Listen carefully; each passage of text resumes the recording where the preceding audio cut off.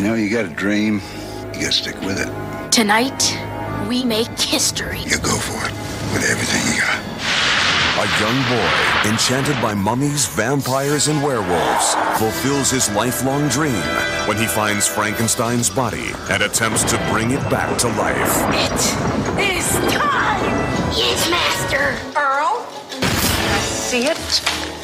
More monsters. Sending him on a fantastic adventure into a mysterious world. Take a chance. Hey, Dad, you're like an inventor. Mm-hmm. Could you do like Dr. Frankenstein?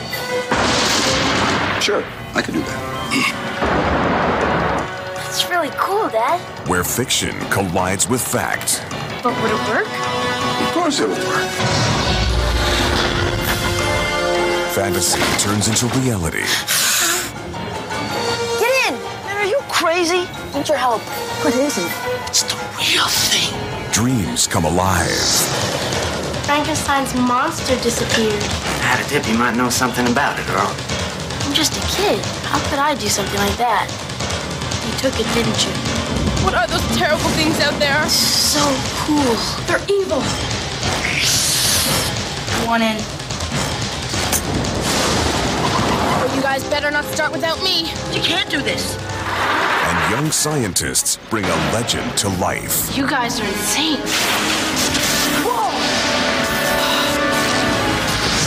Fantastic. Burt Reynolds and Louise Fletcher star in this thrilling family adventure, Frankenstein and Me.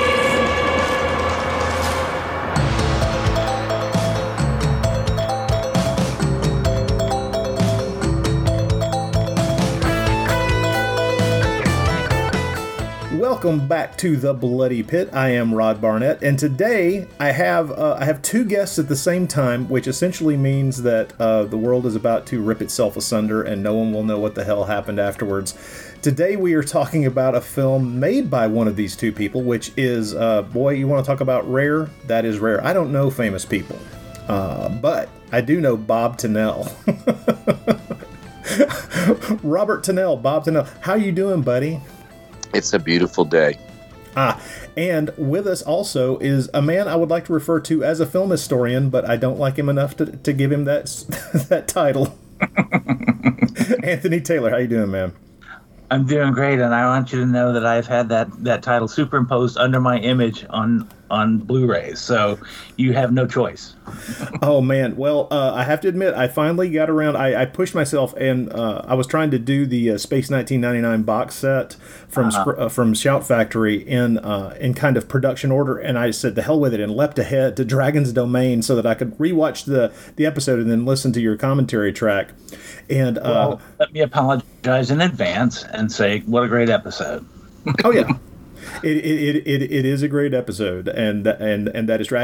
I hadn't seen it since it caused nightmares in my youth. So nice to have you walk us through that particular episode. I still haven't advanced to listen to. You did one for the Metamorph as well, but I haven't listened to that one yet. And I'll apologize in advance for that as well. And yeah, the term film historian, I'm uncomfortable when that one is applied to myself as well. As a matter of fact, I had almost a nervous breakdown when I was told that one company or another was going to call Troy Gwynn and myself film historians, and I had a little panic. I'm just a podcaster. Fuck. And had a little. Had a little fit and got talked down off the ledge and talked into accepting it. And I'm just like, but I'm just a freak who reads books and talks like an idiot. So, isn't it wonderful that looking deeply into those things that speak to your soul can give you an entirely new perspective in other people's eyes? Yes, or just make you think, wow, I don't know what the hell I'm doing. Yeah, what I strange is I actually, when I'm stressed out and stuff, I put on like back episodes of your podcast because it relaxes me. So I don't know what that's about me. So I don't know either. Bob's saying essentially is you put him to sleep, which is. I relax him in such a way that it relaxes him enough that he's comfortable, but not relaxed so much that his sphincter turns loose. So that's good. Let's hope. Yeah. I liken it to hanging out at the convention bar, after after the dealer room closes, hanging out with your friends. That's what I like about it. That's not a bad analogy, especially if it's me and Mark Maddox. God knows. So. Absolutely. Well, Bob, the reason we are here today specifically is to talk about the film that you made back in the mid-'90s. It came out in 1996. It's called Frankenstein And Me, and I have been a fan of this film since I caught up with it on VHS way back in the, I guess, late 90s? I can't pinpoint exactly when I saw this, but I gotta say it was a joy to go back and catch up with this again just a couple of weeks ago. And then again the other night because, well, let's get this out of the way. I still had to watch it on VHS. What the hell's going on here, Bob? It is a great question, and it's one that I've asked for a long time. And there were decisions made initially with the release of the film that, I just could not win fights, and I couldn't get a widescreen transfer. I couldn't get a 1.85 to 1, now they call 16:9 transfer. Couldn't get that done, which is irritating because, you frame up the film a certain way. And I can't tell you the ludicrous conversations I had about that. And DVD was just hitting. We had a Laserdisc release.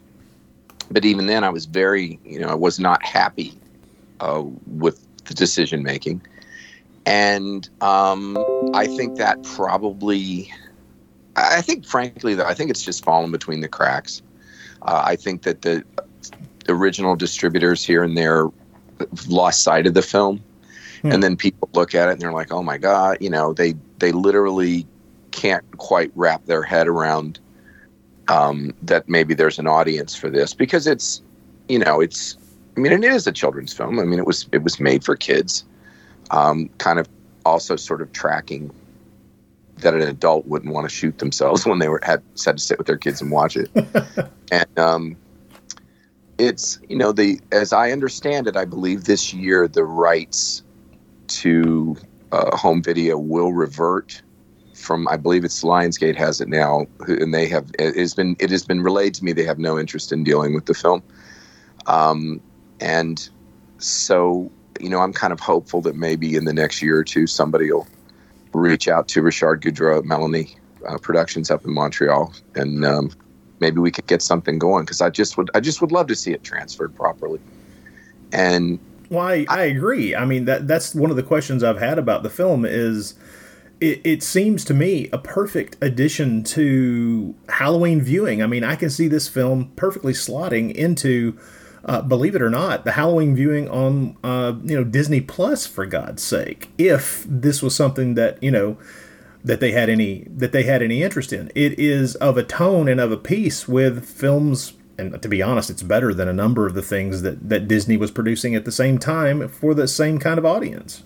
Well, and Disney bought it for the U.S. and it ran on the Disney Channel. And in fact, I was looking today. I'd forgotten that TV Guide had put up a review. It was like a spotlight of the week that it was on Disney Channel, and I was pleased to see they said it was a very charming film. And I was like, oh, right on, because I'm so hard on everything I ever do. I'm just like hate everything. But that was kind of nice. Bob, the first time I met you was in 1996 at Chiller Theater Show in New Jersey, and I was sitting in the lobby of the hotel with Bob Burns and a bunch of other friends, and you walked up and introduced yourself to Bob and said, hey, I made this little movie called Frankenstein and Me, and Bob and I were the only people who had seen it. And I remember just leaping off the couch and going, oh my God, you made that. What a great film. And I had seen it on Disney Channel 2 or 3 times at that point. So I was going to mention that I'm surprised that it's not streaming that it's not streaming on Disney Plus. But I guess if the rights are at Lionsgate and kind of murky at the moment, then hopefully something will open up and that'll happen. But I agree with Rodney. It would be a great addition to that vault that's available from them. I appreciate it, and I kind of hope, and I totally not about me or anything. I always think back as a fanboy that God, if we could have had commentary tracks from Lugosi and Bohr, and how wonderful this would have been. And we fuss about that, I wish I knew what happened, or, you get so obsessive. And I love, when friends like, David Scull or Gary Down Rhodes or somebody, like, they go so deep and you're like, my God, how'd they get this information? You kind of hang on every word. But honestly, kind of everything deserves that, good or bad. I wish that there was that sort of, I'm married to a historian, and she's really made me understand the importance. God, she's building a giant important project as part of this commission that she's president of, that's tracking all the walls that were built by the CCC in the 30s in West Virginia, these kind of stone retaining walls and things, these infrastructure projects. And the surface of it, you're like, so what? And then you go deeper and you're like, my God, this is such a story and an American story. Like, it would just be great. I wish I could do it, just, if nothing else, so that, there is a record of this. It's history. History is interesting, big and small, and it would be nice to have the chance to do that. I wish I could have done it, when Burt was still alive. Yeah. Yeah. But I don't know if that makes sense. I just really went and rambled off into the CCC in the middle. No. That's why you're here today, man. Aren't you guys supposed to be talking about Paul Naschy? And by the way, going back though, was that the Chiller 2? That I remember that moment, but I'm trying to remember, is that the one that Jess Franco was at? Or was that the next one? Because I got to meet him, which was actually really... I think Jess would have been the next one, because I don't recall meeting him, and I was not at the 97 show, I don't think. So I was kind of in a bad mood until he didn't really want to talk to me until I said, I mentioned I had made a film with his nephew, Ricardo, and I was friends with Ricardo Franco. And then all of a sudden, I was his best friend, and then the whole week... Well, just out of curiosity, I know you and I have talked about this movie a little bit in the past, just...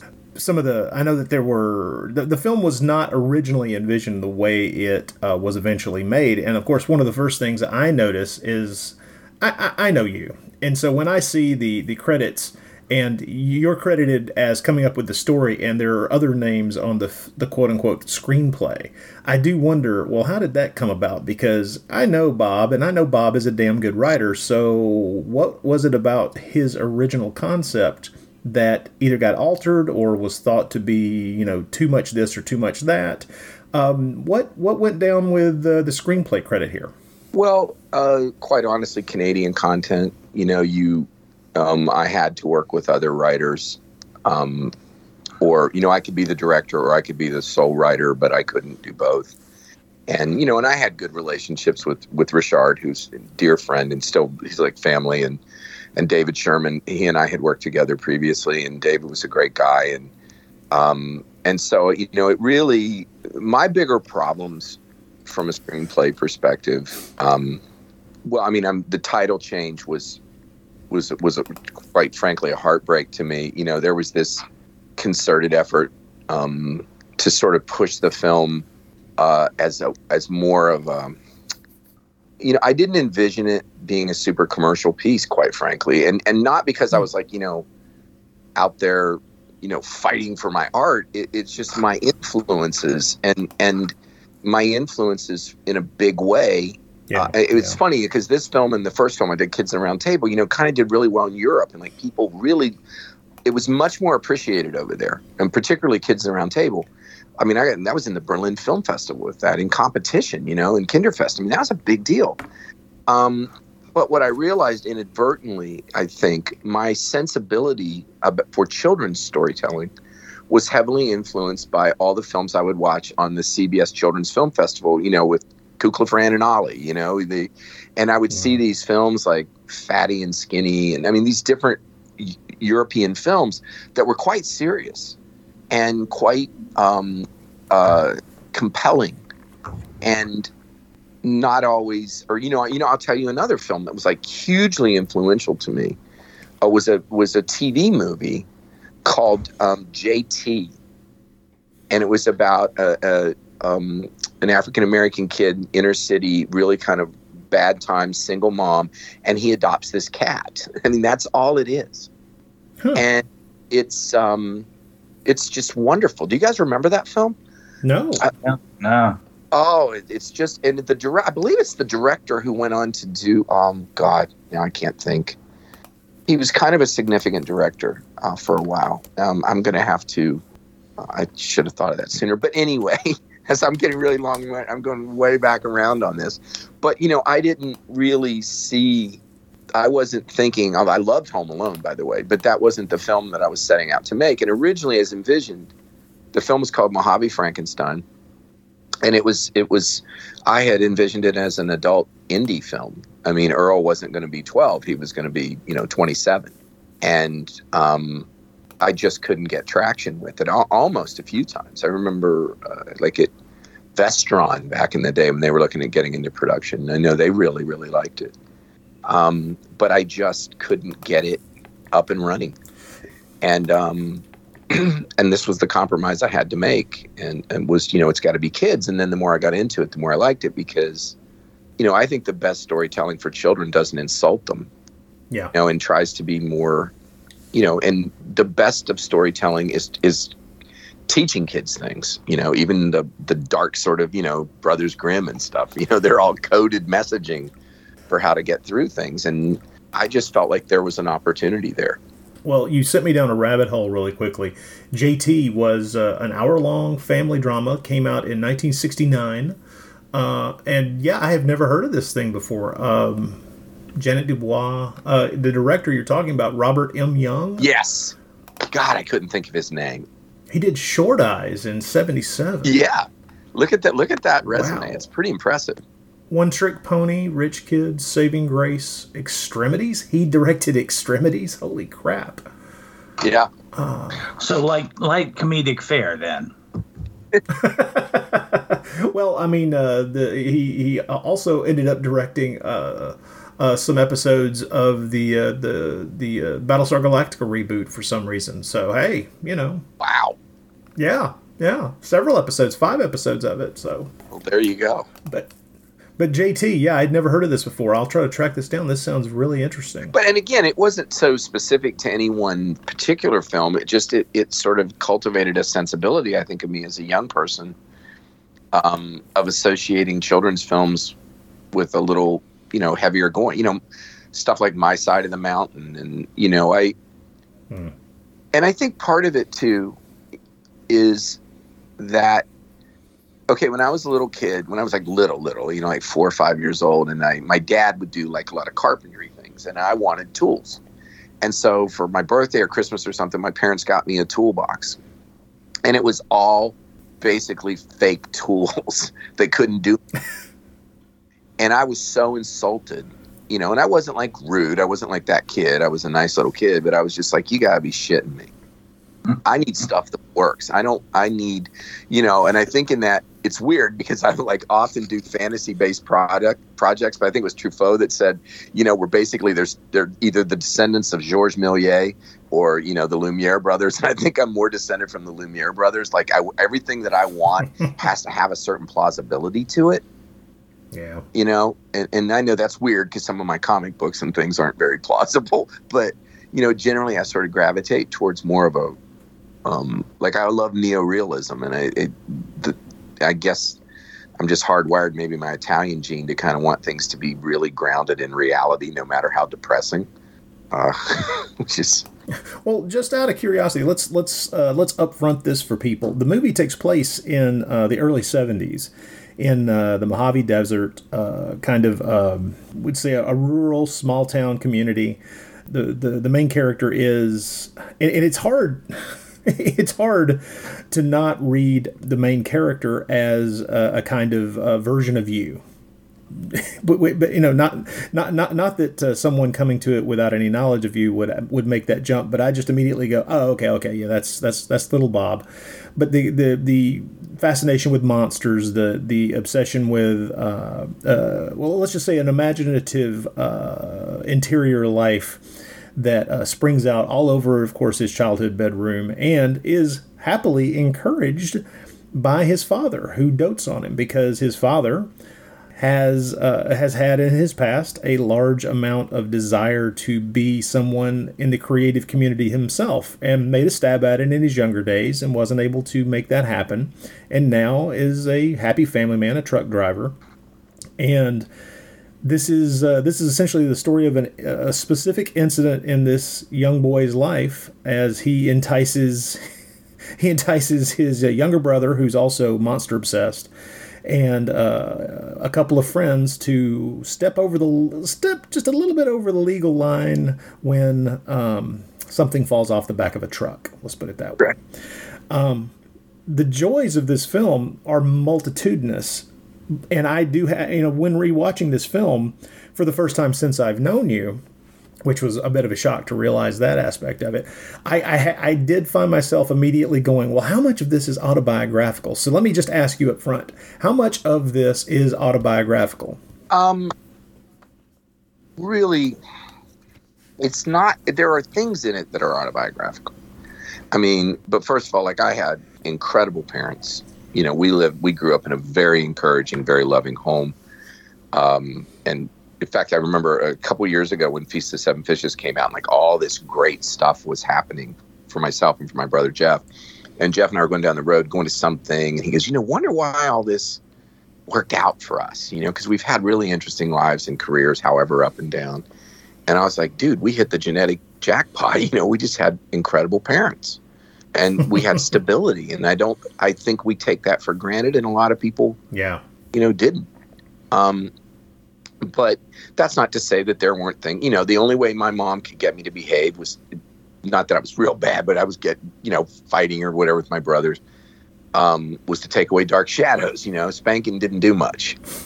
But you forbid me to see dark shadows. I would kind of straighten up. But there are a few things that one of the things that I wanted to do with the film that is autobiographical. I mean, I named the teacher Mrs. Purdue after my third grade teacher, Mrs. Purdue, who I realized within a week had zero interest in actually educating us. And she was like a fascist. You were going to do your work, and then she would put busy work on the board, which is so offensive to me. Yeah. And she was one of those people that tries to make kids color inside the lines and be good little soldiers. And I rebelled. But I did it, because my mom also taught at the school, and I wasn't going to, it wasn't Attica, but I just quit doing the busy work, and she never noticed. But occasionally, it's that teacher, that person that, looks in your notebook and sees you're drawing Batman or Dracula or something, and, you're an idiot, you're a loser or whatever, why are you doing this? Why can't you be like everybody else? And so that was a big part of it. Now, I mean, there was some resistance on the part of my parents to some of the stuff. I mean, they always think you immediately are interested in, devil worship or blood drinking or something. And you're like, that's not it at all. And I know it was ironic that I didn't know is my dad, really didn't like the film thing initially when I wanted to go work. I went to work for George Romero and all that. He and my mom was afraid I was going to become a gypsy. Like, they were all worried until my dad saw my name at the end of Creepshow. And then after that, he loved it. He was cool. And my dad's in Frankenstein and Me, he's like, that was all great. But what I didn't know until some years after he passed away in 99, somehow I got a hold of I saw a yearbook. And under my dad, his ambitions were to work in movies. Wow. And he never told me that. Wow. And that's amazing. Yeah, that kind of tripped me out a little bit. I was like, my God, he never mentioned it. And, but I think too, growing up, West Virginia and in like small town, Appalachian, although we're more like Pittsburgh than we are like, Southern West Virginia or something. But, as my wife puts it, going to go be a movie director, or something, that's what people do from other places. Like, it's like, you don't do that here, even though plenty of people do. Lawrence Kasdan went to high school down the road here. I mean, plenty of super successful people, but I think oftentimes they're sort of escaping the gravitational pull of a status quo that says, that's for that's for people from somewhere else or more educated or whatever. It certainly happened to Homer Hickam that way, right? To an extent, absolutely. I think so. He had to go out and just make it happen. And where he was from was far different from where I'm from, believe me. I mean, we had Coleman. Yeah. It's a whole nother world down there.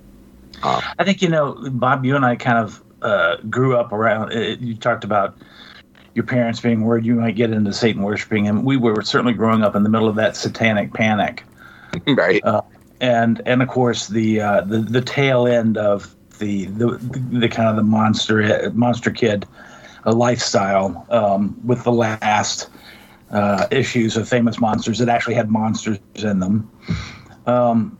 And one of the things that really struck me about Frankenstein and Me when I saw it was the first film that I had ever seen that actually encompassed that monster kid sort of lifestyle and was nostalgic about it. There had been kind of whiffs of it around, seeing things when I was younger, like the Secrets of Dracula's Castle on Disney.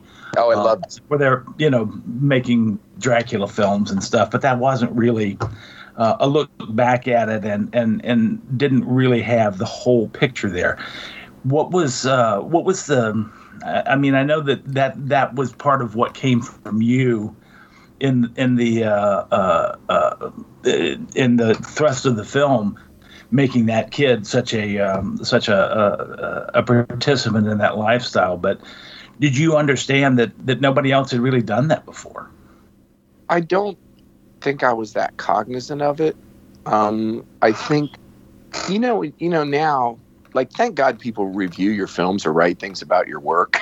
like Tim Lucas one time, watched a couple of my films and he just started taking them apart and telling, it was like I was being on the couch, getting psychoanalyzed. And I was like, wow, he's like, you have to have this, this, and this.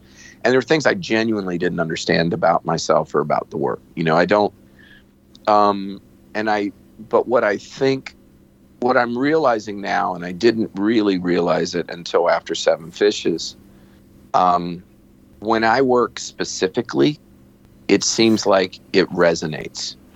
And Frankenstein and Me is hyper specific, and I would say, and this, by this way, this doesn't make me a good director, but I'm always feel so weird talking about myself, but it's not whether it's good or bad.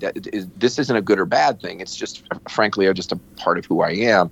When I'm specific in my work, it seems like it resonates, and that's I think it was the LA Times said that about Feast. It's like this film is just so specific and so observation. It's really looking, and that elevates the narrative. And I think because I have real problems with Frankenstein and Me.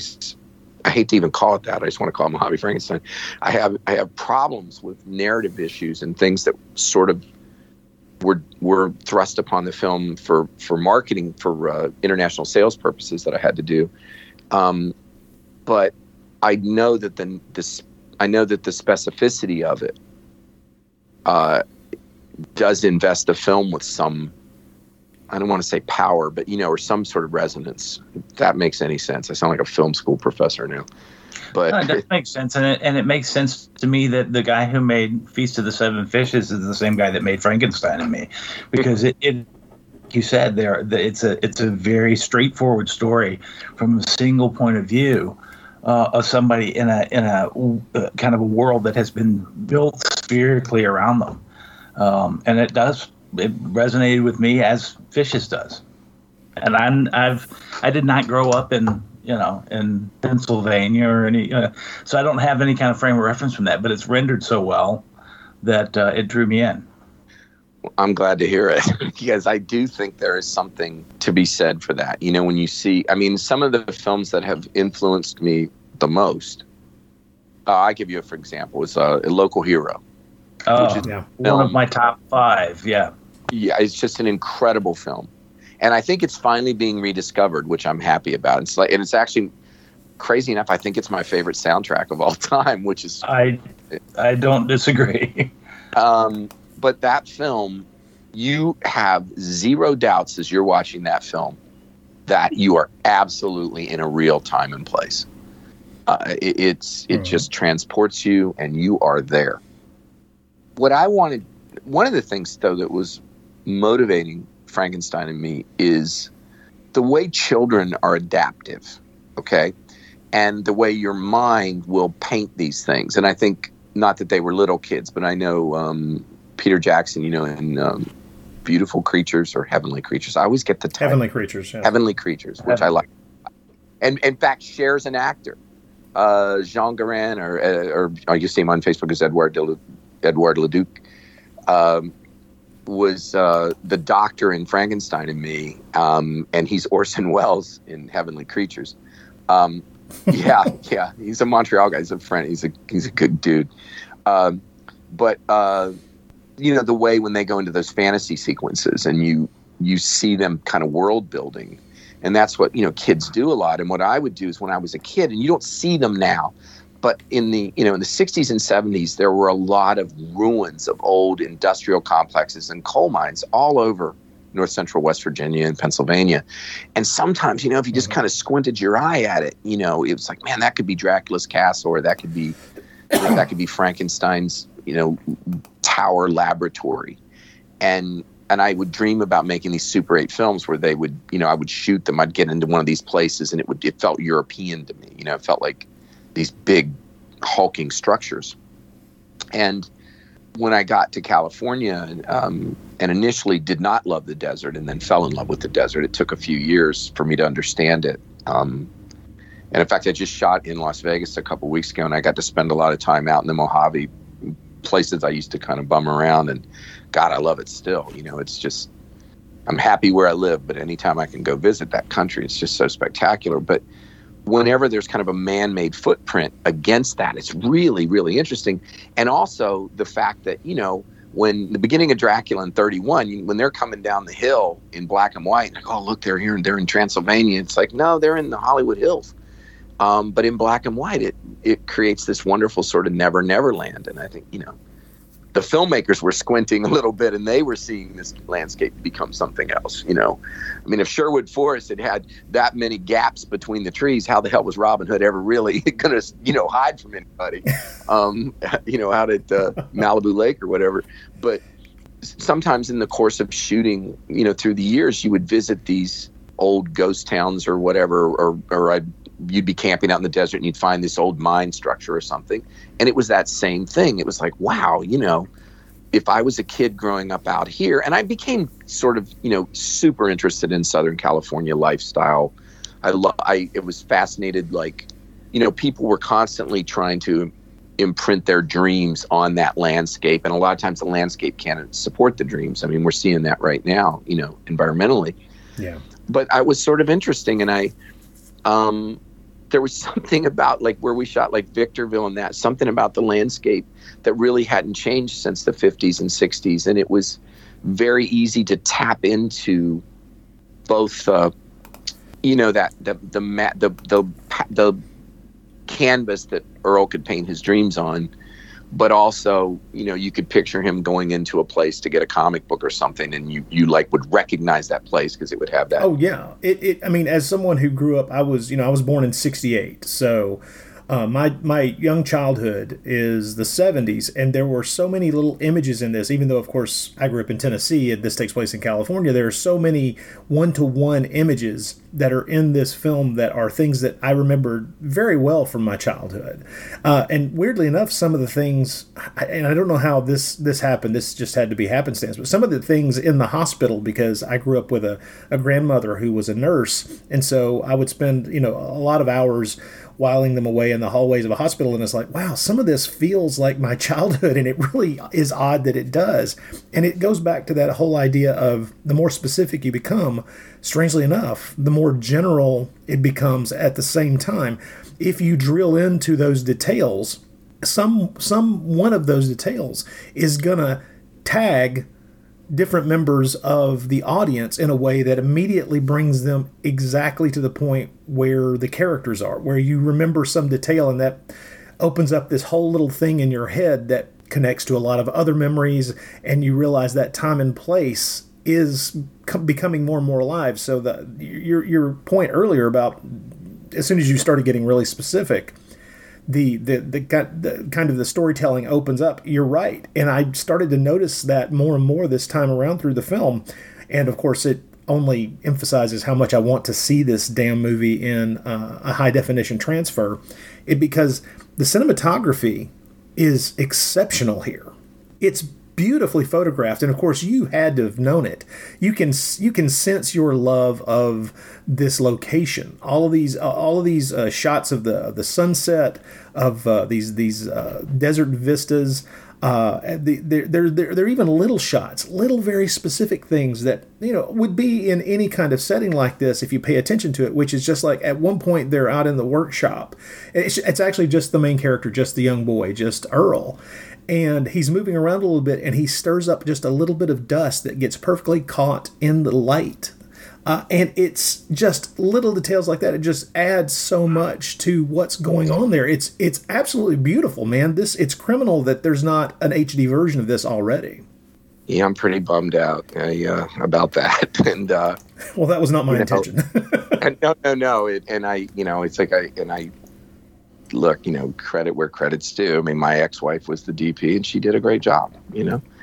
And also, I had one of my best friends, a guy named John Bick, who was Louise Fletcher's son. And John, because we were shooting such crazy schedules, I would send John out with a camera guy, and I would say, "Can you get me this, this, and this?" And he would go out and kind of second unit and get really great stuff. And then I was lucky to get the helicopter, the Tyler mount to get the big stuff, because I wanted to sort of get the scope of the desert across. But I want to go back to, if I could, for a minute on this the specifics to the thing, because when you were asking was I aware, the truth is I think even 5 or 6 years later you could not have made the film under the same circumstances, because people were becoming aware of what this IP was worth, right? This is before Bela Jr. prevailed. This is before the postage stamps. This is before that sudden burst of the Monster Kid stuff was everywhere and was being discussed, and it was just explosive. If you recall, right? The FanX shows were just huge. Chiller was huge, and everyone, and suddenly all barriers between us who love this stuff and our heroes were vanished. And it was just, man, because there was still a lot of people alive, even from the 30s and 40s, and you guys know what I'm talking about. I mean, it was very, so suddenly everything was more collectible. But at that time, like getting, Dan Curtis very kindly said, sure, you can use anything you want from Dark Shadows, you just can't show people. But you can use Bob Covert's music, and so to get to do that, which for me, part of the visual aesthetic, I think is very much Deanne Arbus in places. It's like I love that TV. I'm like, I kind of want that sunburst clock TV look, and I want to see Dark Shadows on there. And you can hate this whole movie, but if you were a kid when that show is on, I know this moment is going to grab you. And and George and everyone from Image 10 being kind enough to let me use Night of the Living Dead. I mean, they had just kind of gotten that restored release, because I pulled that image off the Laserdisc actually. Dick Smith saying, "Yeah, go ahead," and of course, Famous Monsters at the time, there were issues. That was the Ray Ferry era, and that's how I got Forey in the film. But I'm telling you, just a few years later, that wouldn't have happened. And where I really ran into a wall, and I think the film suffers from, and oddly enough, it is much easier now to get popular music, than it was back then. And I had gotten spoiled, because on Kids at the Round Table, I was in love with a Murray Head song called Say It Ain't So. And it's a great song. It doesn't really have anything to do with Kids at the Round Table, but he let me have the song for nothing. And it's just, and I was like, man, I love that I got to do that. And I didn't need a lot. But, obviously I wanted Monster Mash, and I think they wanted $100,000, and it was like, that's not happening. And then, but, I had, can't think of the name of the band now, damn it, but I had a scene that was eventually shortened where Miriam, when the women are driving through the desert, and she's kind of talking about trying to work and take care of the kids and stuff. And when you dropped in that, Here Comes That Rainy Day Feeling Again, remember that song? And it was electric. and we just could not get the rights. And I eventually drastically shortened the scene because it had ceased to, I just couldn't do it. And it's just like, I'm still on Seven Fishes. I'm just amazed that I got those songs and that people wanted to do it. And I'm still missing a couple songs. And what's ironic, they were songs that were like not nearly as well known as the others. And people were like, yeah, we want $50,000. And I'm like, Bob Geldof's letting me have this song for basically nothing, because he knows that people need to hear this music, so they'll keep downloading and still be interested. And you want to hit the dude from Cleveland. I think you're making a mistake here, but whatever. People sometimes look upon a possible payday as the only possible payday, and it's like, not always, man. No, it's well, and that's where, honestly, I was talking earlier a little bit about Dan Curtis. I think that was what was always smart that Dan Curtis did. Dan Curtis, in a way, kind of did with Dark Shadows what The Dead did. It's like, we're just going to give you this here, just go, because then you'll keep listening to it and talking about it. And that sort of, spirit of abundance as opposed to a scarcity mentality. I think, man, I really took this thing down a weird road, didn't I? There's somebody sitting at home because, man, this hasn't been interesting since he mentioned Jess Franco. Well, also the indie film landscape was a lot different in '96. It was a lot bigger than it is now, too. Yeah, but it's also in the process. We're thinking like, okay, well, this goes to Sundance and becomes something big. Then we're going to get a lot of downloads. We're going to get on a soundtrack album release, and it's going to go crazy. And so they probably were. I'm sure Geldof was like, "Hey, what does it hurt me to do this?" No, it's smart. It just creates a new generation of fans. Absolutely. But back then too, I think what I didn't realize was happening was that the indie movement was already being co-opted. Right. The Disneyfication of everything was taking off. I mean, it was, however they got there, the Weinsteins, however they got there. I mean, they really had upset the apple cart, partially through just making better movies and partially through throwing money at the right things at the right time. But it had a sense of promise, in that. But I was, I don't know. I always have these sort of, somebody said I'm like consciously low stakes. It was a comment. And I was like, yeah, kind of. But I mean, that's a great place to be because it's an unoccupied space for the most part. You know what I'm saying? If Marvel, everything is, the saving the universe, and you come in with a low stakes story that really hits people hard emotionally, you're a winner. That's so interesting you say that, because I think, like, on paper, I should not have loved WandaVision as much as I did. Because I'm sort of burned out.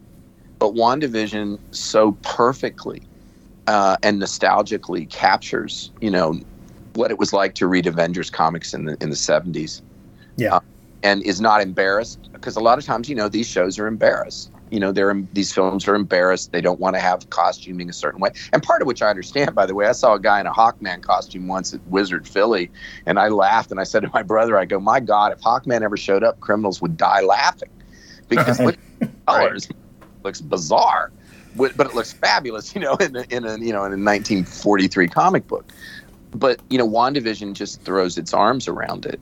And it isn't about saving the universe. It's about healing from incredible loss, and that merged with the sort of, metaphorically, I think, the rage. The rage at the loss. It's the grief. It's the grief and the rage at having the grief and having to deal with the grief. It's both. Which is also a very strong motivator for Earl and Frankenstein and Me. It is. Well, and that's what I want to bring this into a talk about how you put this cast together. I know you had worked with some of these actors before. Yeah. Again, there were certain quotas I had to do because the film was shot half California, half Quebec, and so there were forces at play there that you had to deal with as part of the financing model, and that can be challenging in a province of 6 million people, of whom 600,000 English is their first language, and you have to populate a film from that. And sometimes maybe you could bring some people from Ontario or whatever. I think Ryan lived outside of Ottawa at that time. Oh, well, let's make sure people are aware. We're talking about Ryan Gosling, who I believe this was his first film. It was his first film, yeah. Yeah, and he's got. He shows very, very, very easily the qualities that he would later assert quite well on screen as well. And so that's another little point of interest. But how did you end up? I'm sorry, go ahead. No, and I was going to say, though, and that was part of the reason why, and Jamie was wonderful. I love Jamie. But I felt that, Ryan, I couldn't see him getting to the vulnerability, not because of his acting chops. He was just so damn charismatic. Mm-hmm. For whatever reason, even though Jamie was a really great looking kid, he could, I don't know, it seemed easier to believe that maybe he was still sort of he was still awkwardly kind of finding his way. Well, I thought it was perfect casting because the character that Ryan plays, the kid that Ryan plays, is that kid in the group who would be the first one with a girlfriend. Yeah, exactly. But hey, by the way, I'm going to say this and we'll go to the cast, but I don't think no one's ever noticed this, and I don't think I've ever said it in an interview. But do you know why his name is Earl Williams? No. Because I love His Girl Friday, and Earl Williams, is the poor guy that that they want to execute. And I just always love that guy, the best in everything. And he's a guy who's misunderstood, and so I just wanted to make sure people knew that, I love His Girl Friday, and that's why it's Earl. So weird. You're such a nerd, Bob. I know. He's such a cinephile lunatic. Oh. Yeah, it's awful. But I gotta say, the young guy, the Jameson, is it Boulanger? Boulanger, Jamie Boulanger. So he's French Canadian. Yes, okay. Yes, he is, and he was in Kids at the Round Table as well. He's quite good in the role, and I have to say, where he really sells it is that scene with the principal in the latter part of the movie. That is a well done scene for any actor, much less a child actor. Yeah, and Jamie is again, he came from such a well-adjusted family and loved to play baseball, and I haven't seen him forever and ever, and I hate that because I love these kids. I mean, there's a real responsibility when you're working with children, and the thing I like about kids is they don't, oddly enough, they kind of don't lie to you, and they don't want to be lied to. They want, they were taking this quite seriously. It was really fun, living in the hotel in the desert, and I had gotten a stack of VHSs, and they would watch, and they took it very seriously, and so they watched Dracula, and I'm trying to remember everything I had them watch, like The Wolfman, Frankenstein, but they really got into Dark Shadows. But I wanted them to have some sort of sense memory of this stuff. But then they started looking at the magazines, and and it was really. It was just cool. It was just cool kind of indoctrinating them, as it were. And the other little boy, Ricky Maybe, great kid, but he's had quite a good career. Among other things, he's in Zack and Mary Make a Porno. Yeah, I was looking at his career. He had a pretty hefty role in one of my favorite TV series of the past few years, Preacher. That's right, he did, didn't he?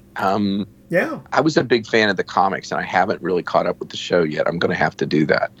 It's its own thing, but don't get me wrong. It retains the spirit of the comics. I love the comics as well. Yeah. They did a fine job. I got to tell you.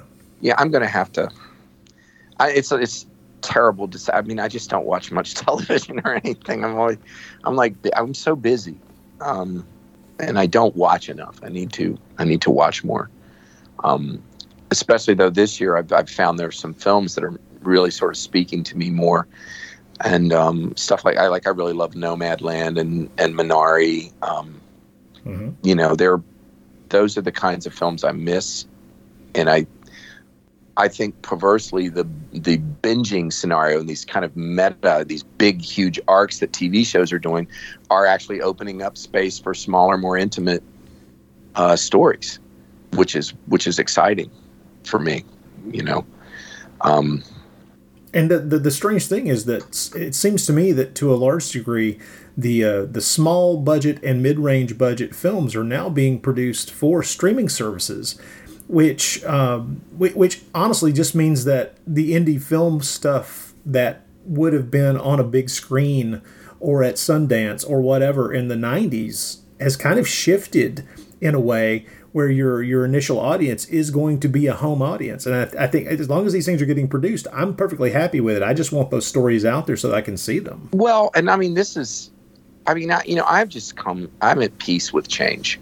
And it took me a long time to do that, because I would get really angry when, like, post 9/11. I was so angry, for the obvious reasons, but also I saw the business model that had supported me and allowed me to thrive go away. And I mean, really sent me into the wilderness for a long time, unable to get a directing gig, but it forced me to get better as a writer. And so at some point you just look around and go, you know what, it really doesn't matter if I like this circumstance or not.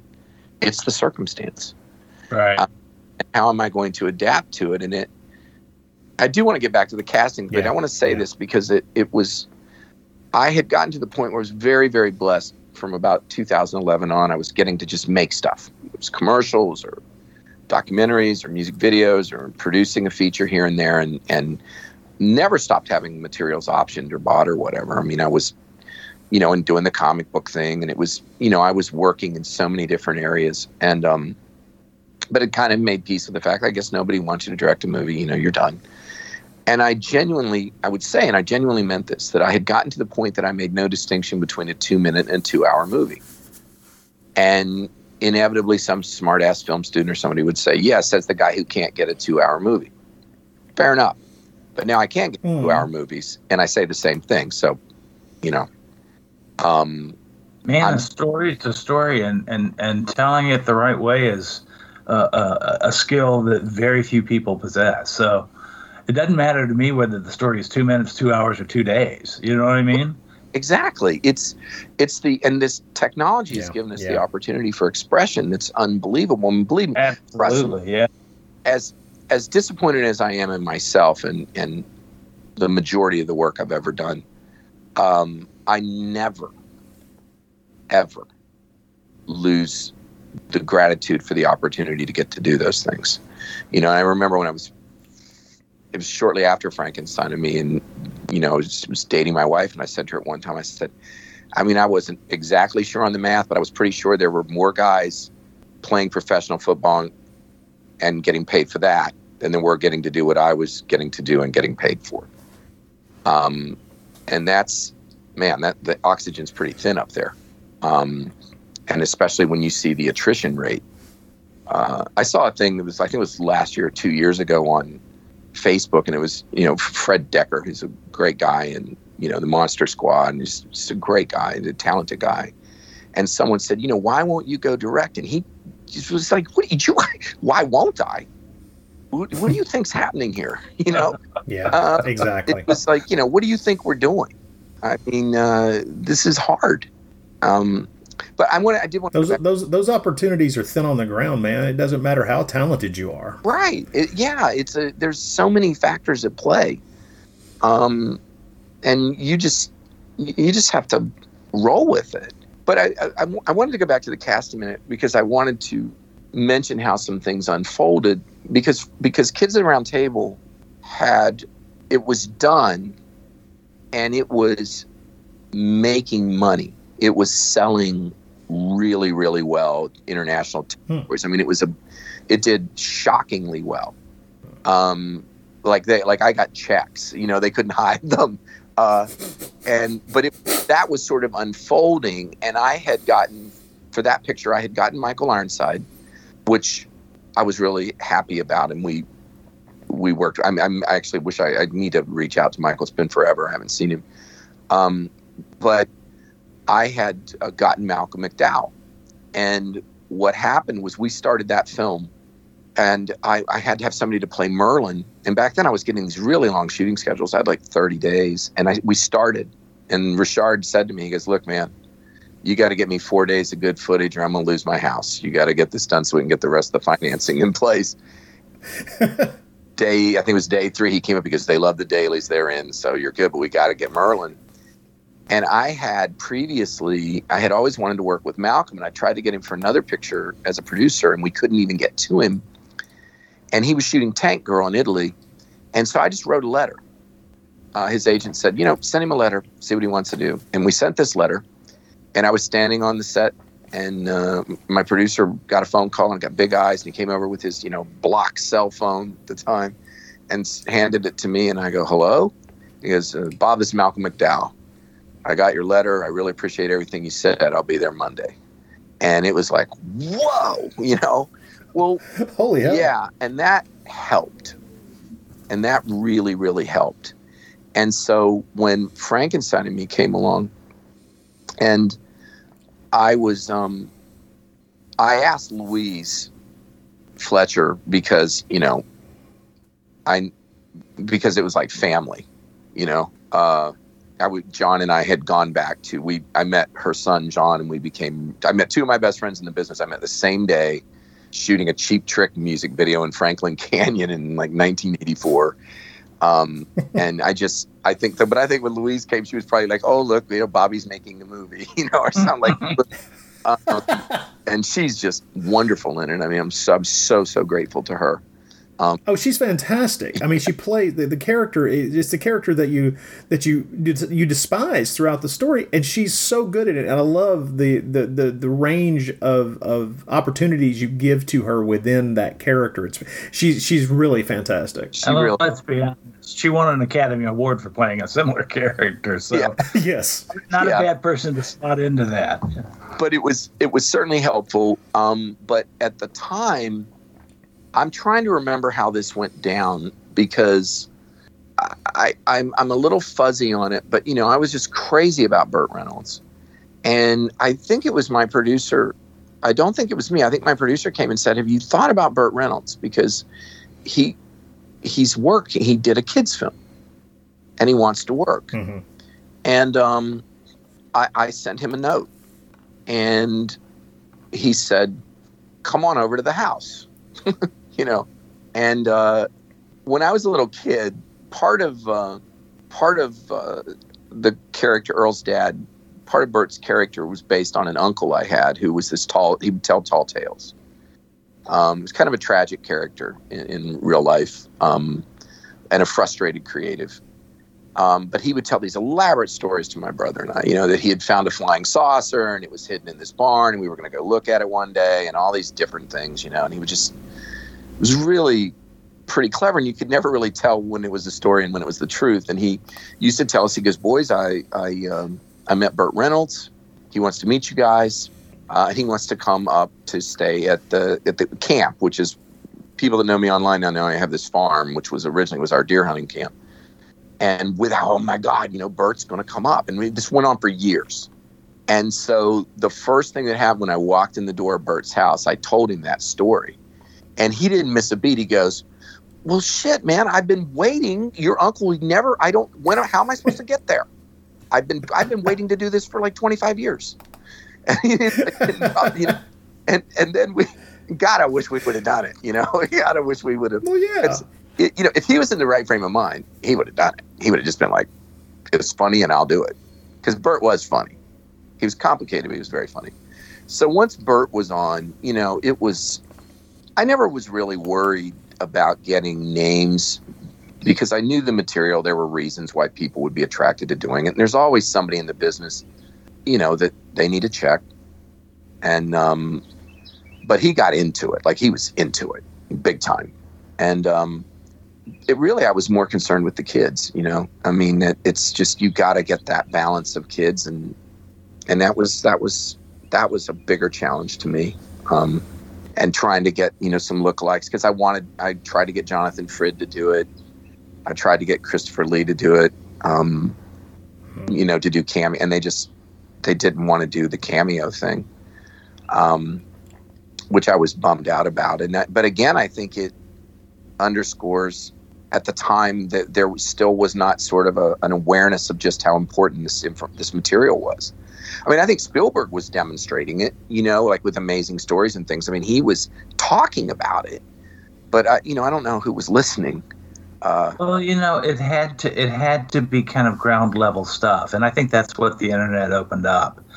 You and I met at a show, and I met a bunch of my other friends that I'm still friends with that are in this community at shows and stuff. But we really created those bonds online, and before that, it just didn't happen. Before eBay, we thought there was a lot of very, very hard to find collectible toys from our childhoods out there. And we all found out it's like, well, there's one in every other attic for a while, So it just changed the whole game on a lot of levels. Well, and if I can ever finish this massive documentary that, quite frankly, if I put any more money into it, my wife's going to kill me, and I just can't get the post-production crew to do what I want to do that shit'll rot your brain, the Monster Kid documentary. I mean, I explored a lot of this, just in these conversations, and so many of those people, I think, were living in a vacuum other than maybe in the letter columns of, Famous Monsters or Monster Times, right.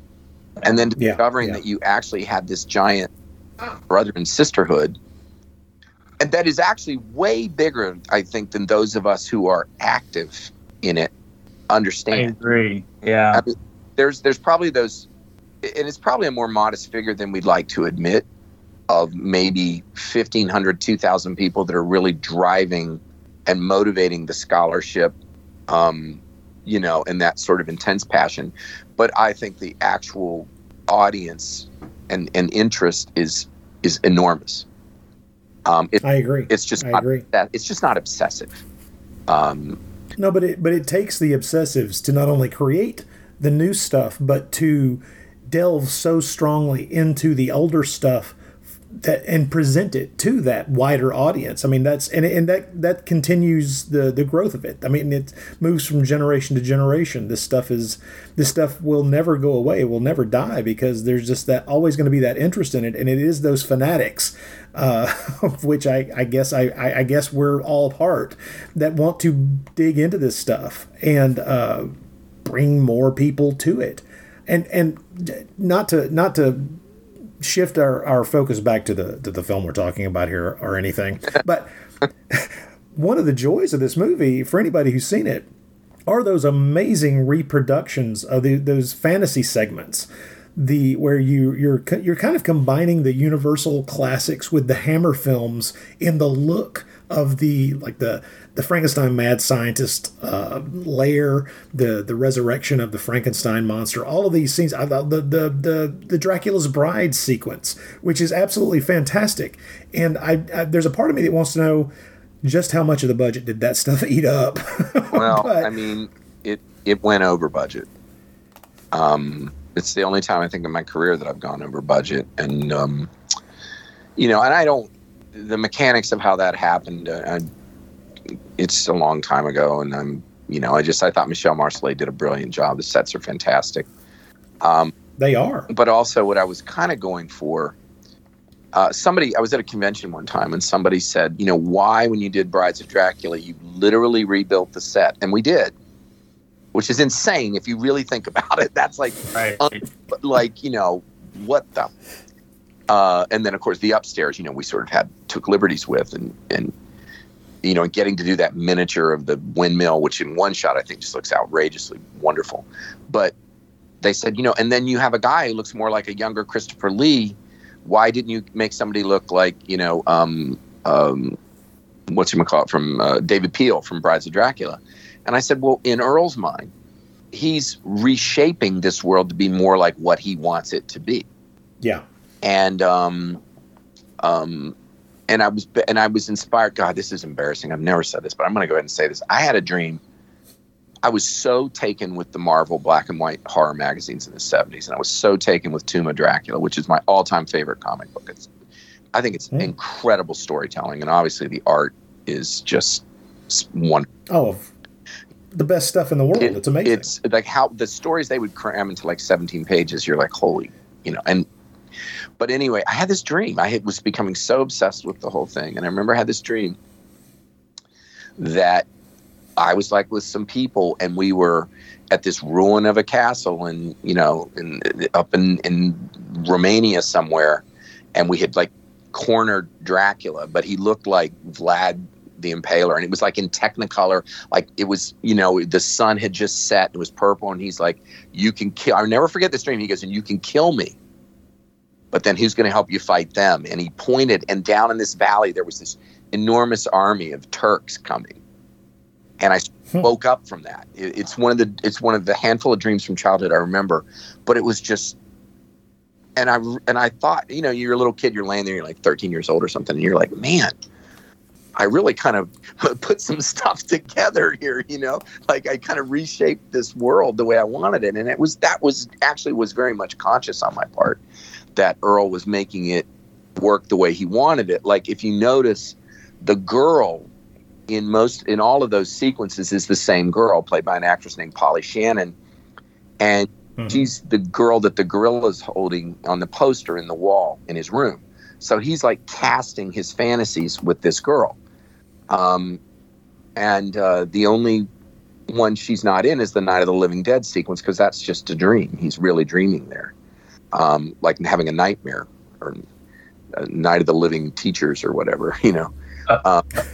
Well, Bob, it's almost as like you thought this stuff through.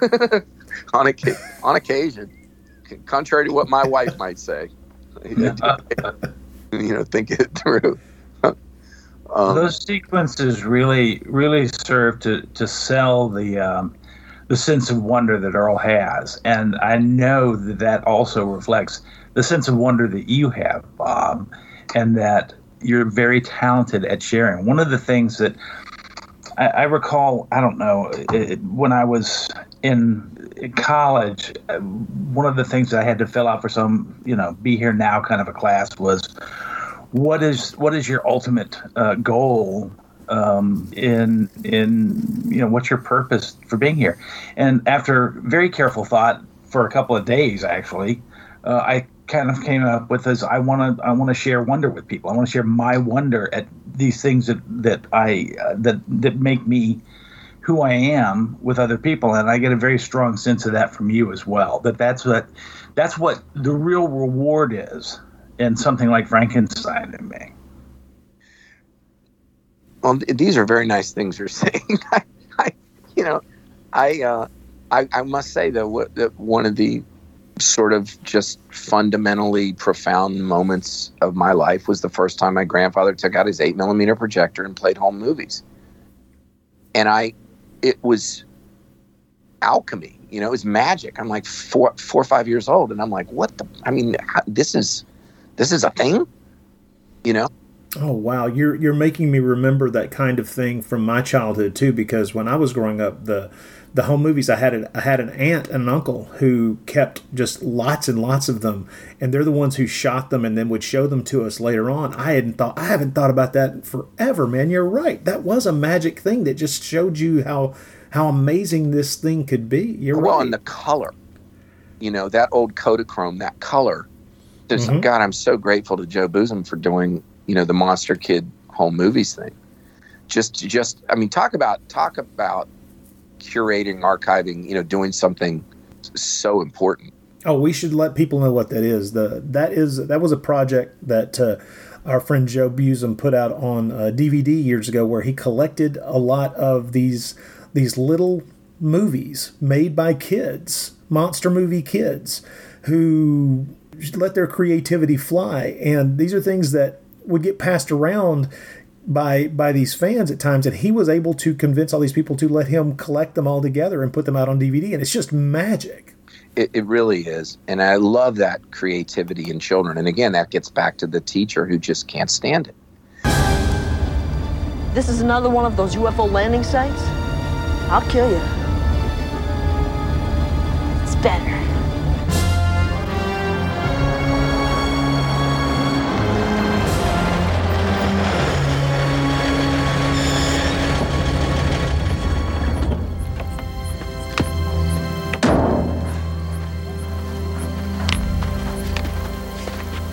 What is it? It's Frankenstein's monster, Kenny. Sure it is. It is.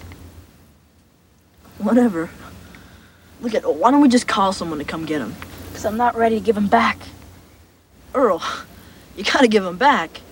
He's the real thing, Kenny. He's not yours, Earl. Don't you get it? Him falling off the truck, it's like... It's destiny. It's not destiny, Earl, okay? It's robbery. It is not! They left it, they're gone. I found it. Finders keepers. You've lost it. Look, I'm only borrowing him. When I bring it back, they'll be so thrilled they won't even realize it was gone. It's gonna be worth millions, Kenny. People are gonna pay a lot more money to see a Frankenstein monster that's alive. You know, you asked earlier, I was going to mention another thing, and I've drawn on this a couple times. One, Mark Wheatley and I did a comic book called Easy Street, or a graphic novel, and it was about two brothers who, one's a comic book artist and one's a movie producer, and things aren't going well, and they decide to team up to do a comic. And anyway, there's a subplot in it that goes back to what I wanted to mention, which is some things that were really key. You know, when you have those kind of key moments that you see a truth, and particularly when you're young and you don't really want to see the truth, the mother's fear, Miriam Sear's fear of, you know, the impracticality of dreaming. And I feel so bad for people that don't allow themselves to dream. And because I think happiness is a choice, and even you can say, well, yeah, that's great, but what if you're in the, you get as much out of life as you can under the circumstances. You do the best you can. And, you know, and I know I suffer from first world problems, and I get all of that, but maybe restrict it to the first world. We can try and find happiness. And there's a story told around the table where and it's based on a true story, which I modified it, where my dad, I wanted him to buy me a comic book, and he's like, I'm tired of these comic books and monsters and things. We were at the barber shop, and he looked over at the barber, and he goes, we didn't have this stuff when we were kids. And the guy's like, no, we couldn't afford it. And he goes, but I had a cousin, you know, who his dad had money, and he could always get comic books and stuff. And my dad goes, yeah, well, I bet he turned out to be like Dulus or something. And the barber was quiet for a second, snipped my brother's hair, and he goes, no, you know, he actually became a doctor. And, you know, and I was like, and it just pissed Dad off, and he went and bought us the comic books, you know. But the mother's fear, I remember when I was doing my fanzine, Demons of the Mind, I was laying it out in high school. I was setting it, getting it all. It didn't come out till I was a freshman in college, but I was putting it together, and I was seeing this girl, and we were having it was pretty intense, you know, relationship, and I want to show it to her, and I bring these pages to show it to her what I'm doing, and the look of terror in her eyes that I would be doing something so impractical. She wasn't afraid of the content. She wasn't, you know, she liked to go to the drive-in and watch horror movies. She didn't have a problem with that. But that I would do something that didn't involve, you know, a 9-to-5 job, or, you know, this isn't, that she couldn't seem to ascribe value to it. And I felt bad for her for that, you know, and I kind of went, wow, this is probably not going to be a long-term relationship. Because this is happening. But, you know, Anthony, to your point, though, I'd say that one thing where I had a bit of a crisis was that, you know, all I wanted to do was work on a horror movie. All I wanted to do was get to work with George Romero. And by the time I was like 19 or 20, I had done those things, and I was like, well, shit, what do I do now? Yeah. I mean, I got to do it. And, you know, like 6 months on Creepshow, I mean, you talk about going to school. I can barely imagine. Yeah. You know, what an experience to have. Yeah. Well, and again, I don't know why they didn't like hold my head under the water. I can't imagine how annoying I was. But George and Mike Gornick and Tom Savini, you know, were phenomenally patient. Even Stephen King, although, you know, Stephen could be a little bit bullying at the time, but he, you know, would indulge me, you know, in talking about movies that we loved or whatever. And, you know, he wasn't as passionate about Hammer as I was. And it was pretty interesting. Those were, you know, I think all of those names that you mentioned are fellow wonder spreaders. You know, I mean, that's where they get the warm, soft feeling inside, the same as you and I do. Well, that's the thing, like Tom. I think about this. I mean, I had Tom's home phone number in high school. Actually, so did I. It was in the phone book. I just looked him up. Yeah.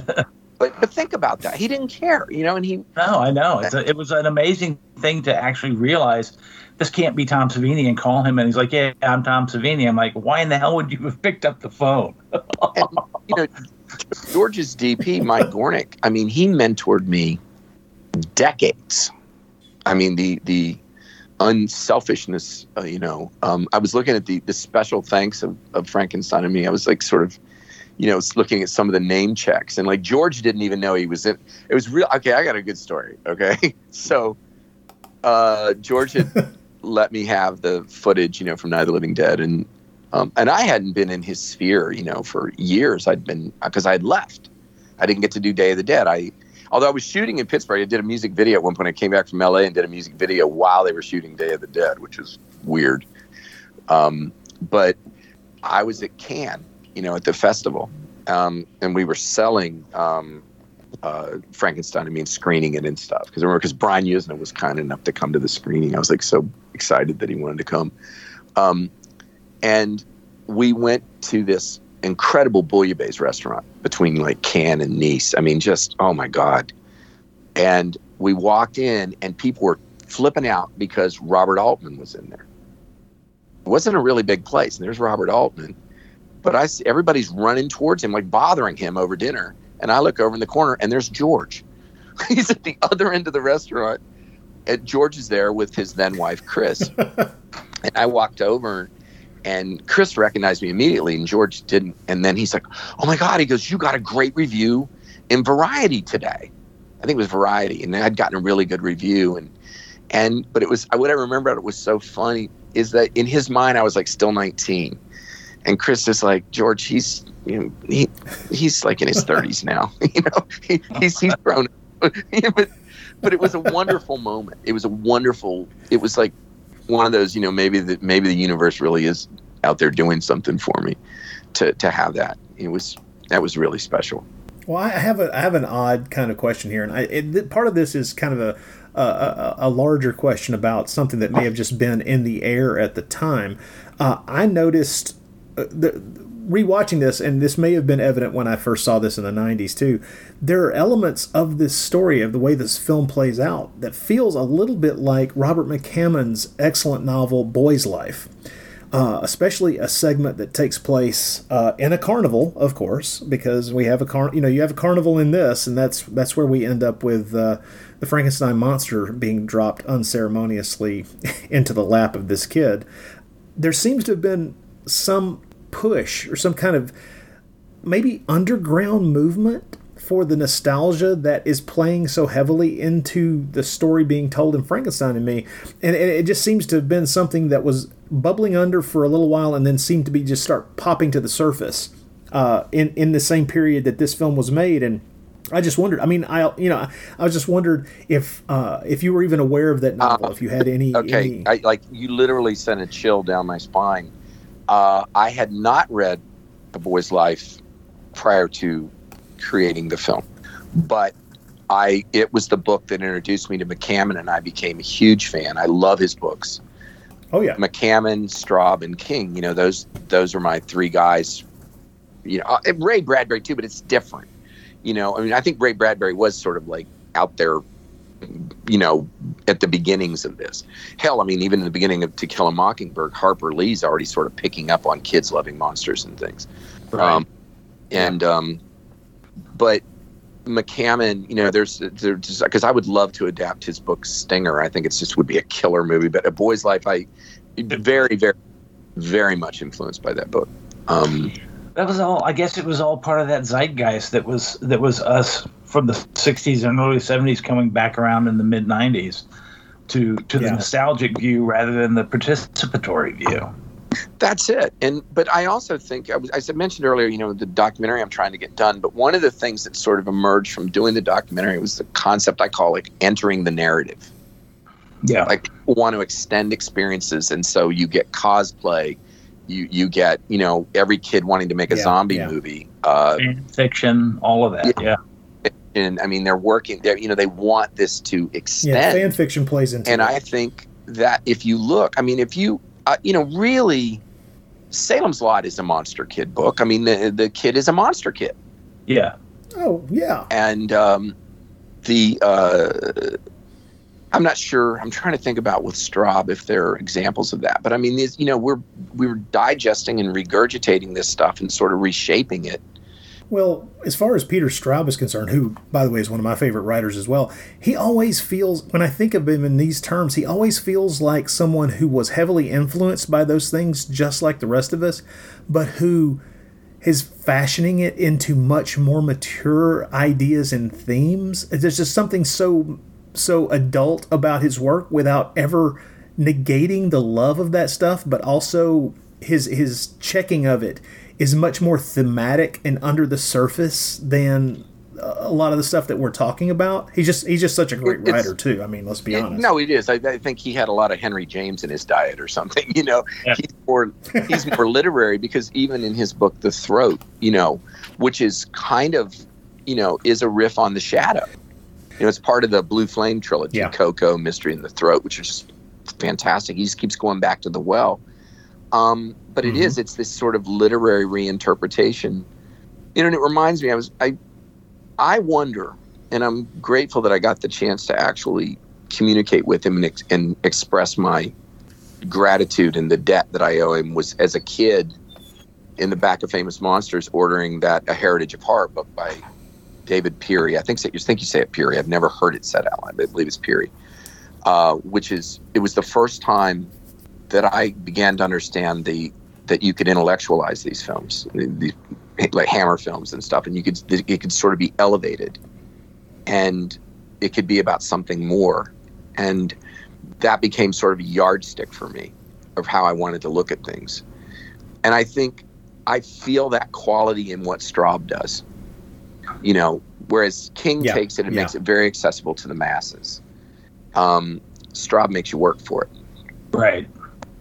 His themes are MacGuffins most of the time. I think he's got a very much more literate bent to what he's doing. He's less concerned with plot than he is with getting across a theme or just a feeling. Yeah, no, it is, and it's so much of it is atmosphere, and so I mean it's wonderful stuff, and I think that's why it's often hard to adapt him. Yeah. You know, because it's just so internal. But I'm a fan. Same here. Well, one this may be an oddball question, and this may be off base, but there are a couple of moments, especially during the Halloween sequence of the film, which reminded me of images directly from Halloween 3. Was that intentional, or was that something I'm just seeing for myself that it doesn't really exist? I've never seen Halloween 3.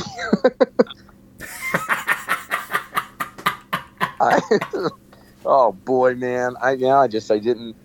You know, I dropped the ball a lot on sequels and on 80s horror. I'm sorry to say, unless it's like, you know, the Italian stuff or. Well, let me put it to you this way: there's a couple of those shots that I was alluding to earlier. There's incredibly beautiful shots of a sunset happening on Halloween with a line of kids, you know, of masked kids walking along, doing their trick-or-treating rounds. And I swear to you, there are at least two of them where I just went, oh wow, that's like a direct image pull from Halloween 3. No, I think maybe it's just that you know, that all that stuff comes from. It was just funny to have a bunch of kids dressed up to trick-or-treat. It was like 105 degrees, you know. It was super hot. But again, I was really attracted to the juxtaposition of the imagery. You know what I mean? The desert with this kind of... I equate so much of this with, like, my Europe is art directed, you know, by, you know, in the universal 1930s. That's my Europe. And that was, you know, when I went to my great-grandmother's house, she spoke Italian, you know, and she...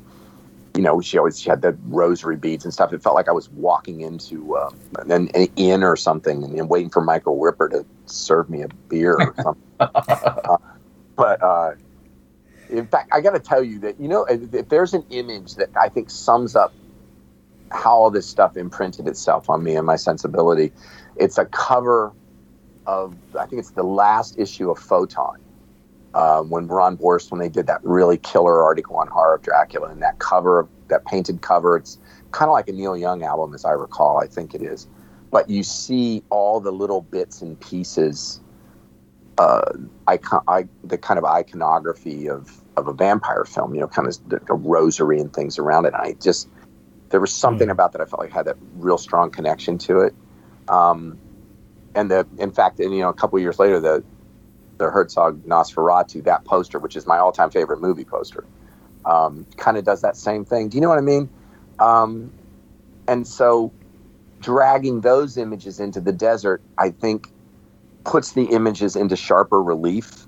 The contrast really makes them pop. Does that make sense? I don't know. Maybe it just sounds... It does. Yeah, it does. It's like, as an illustrator, if you always put your lightest light next to your darkest dark, Right, exactly. It's that contrast. Yeah. But it's... I went back. I pulled out the publicity packet today. I hadn't looked at it. I couldn't even tell you. And the credits were all printed out in this. I don't think I realized that, and I was like, wow, and I looked at that. I got to put a list of inspirations, and it's by no means, comprehensive, but I'm like, wow, I actually put down, on the end credits, thank you for the inspirations, to Argento and Bava and James Bernard and Claude Rains, who, like, I just love Claude Rains, and David Peary, George and Mike and Tom, and but then like Hans J. Salter, and of course Terry Fisher, it's just and Dick Clemenson and Gary Svela, who indulged me as a high school student, all out of proportion to what I deserved. And I'll tell sometimes Dick and I will get on the phone and I'll be like, dude, do you know what you created? And he's like, I just think you give me too much credit. I'm like, no, you actually took time with an isolated high school kid. And I don't think you understand the power of when you take some time with children, young people, and listen to them and encourage them. And you have no idea the fruit that can bear, Absolutely. Well, as a giant monster kid, I mean, I think you're proof positive that those influences can move to the next generation and possibly even expand. I mean, because some of the work you're doing these days, man, I can feel the influences because I'm aware of I'm aware of you as a creator. But people coming cold to something like Feast of the Seven Fishes, they're just going to be bowled over by how good the film is and how well written and well made it is. They're not good. They don't have to know the underpinnings of that monster kid underneath there that's making this non-monster story as effective as it is. I mean, the fruit that's being born these days is different from the way it was in the 90s for you, but it's all the better in a lot of ways because you've had those influences and because of the way they've. Well, mellow is probably the wrong word because of the way they've ripened, I guess would perhaps be the best way to put it. Yeah. I don't know. I live in a perpetual state of gratitude. I really genuinely do. And that being said, a couple of years ago, I was talking to someone and I was just complaining about something. And this person... Wait. You were complaining about something? I think I double booked like commercials or something. Like I had to work, I was going to have to go work, This person, I don't think they've gotten to do the things they really would like to do. And they kind of said, you shouldn't complain. You should just realize how lucky you are. And I said, yeah, I'm a lot of things. But I am not lucky. Okay, I don't even know that I believe in the concept. I was too stupid to quit, and I work really hard. But I'm not lucky. And it's like, if you do have some success, it's like you're not allowed to ever bitch. And, I get flat tires too. and have no idea if I'll ever get to direct another movie. I mean, I think I'll probably direct several, but I don't know. You know, I'm just grateful. I am grateful, but I can still bitch about things. I would like to see Flesh and Blood, your comic book series, Flesh and Blood, brought to the big screen with about, I don't know, a $200 million budget, but I know that's not going to happen. You know, there was a minute there. There was a minute, and we thought that maybe something was going to happen, and then it just kind of fizzled. You know, these days it would be perfect for streaming service. You know, like 10 episodes per book. You know. Oh, yeah. I would love it. Hell, I'd like to finish it. And Anthony, you were there when the truth came out that I have in fact written hundreds of pages to finish it. So I got to get my dear brother Neil to draw it. Oh God, I love what's there. All three, man. It's just amazing stuff. Well, and I want to finish the backup, the kind of Quatermass type story, you know, the Operation Satan that Bob Hall was drawing so brilliantly. And then, you know, Abe Salmon and I were doing the other thing. I mean, I'd love to, you know. I'd like to go back to do the Terry Sharp character with Adrian Salmon, which interestingly has been optioned as being developed as a TV series. Like everything's out there sort of, you know, like percolating, but now Flesh and Blood is not at the moment. But I think that the time has, you know, maybe something will move on that. I'm not sure. I don't really actively sort of flog the material. Well, I would say you mentioned up top when we first started recording that there is the possibility that the rights to Frankenstein and Me will revert back into a position where you can get them into your hands. To my mind, that is when you told me that, it's like my hair caught fire. I'm like, oh, that's amazing, because the fact that this isn't available in any digital form whatsoever, that isn't some kind of processed version of a VHS tape, is mind bending, or possibly off the Laserdisc. The thing becomes almost invisible if it's not in some way, if it's not in the past 20 years been made easily available to the public, it starts to fade away. And the thing is, it's not even being shown on television. That gap where, you know, it's no longer being played on something like the Disney Channel or something like that. It's almost criminal. This is a movie that it is a joy. This is a good film. This is not just a good kids film. This is a good film, period. Your stated goal of trying to make a family, you know, a family film or a child's film that the parents in the room wouldn't go mad from having to look at. You nailed that. So the question now becomes, how much do I have to yell at you to get this thing out on Blu-ray?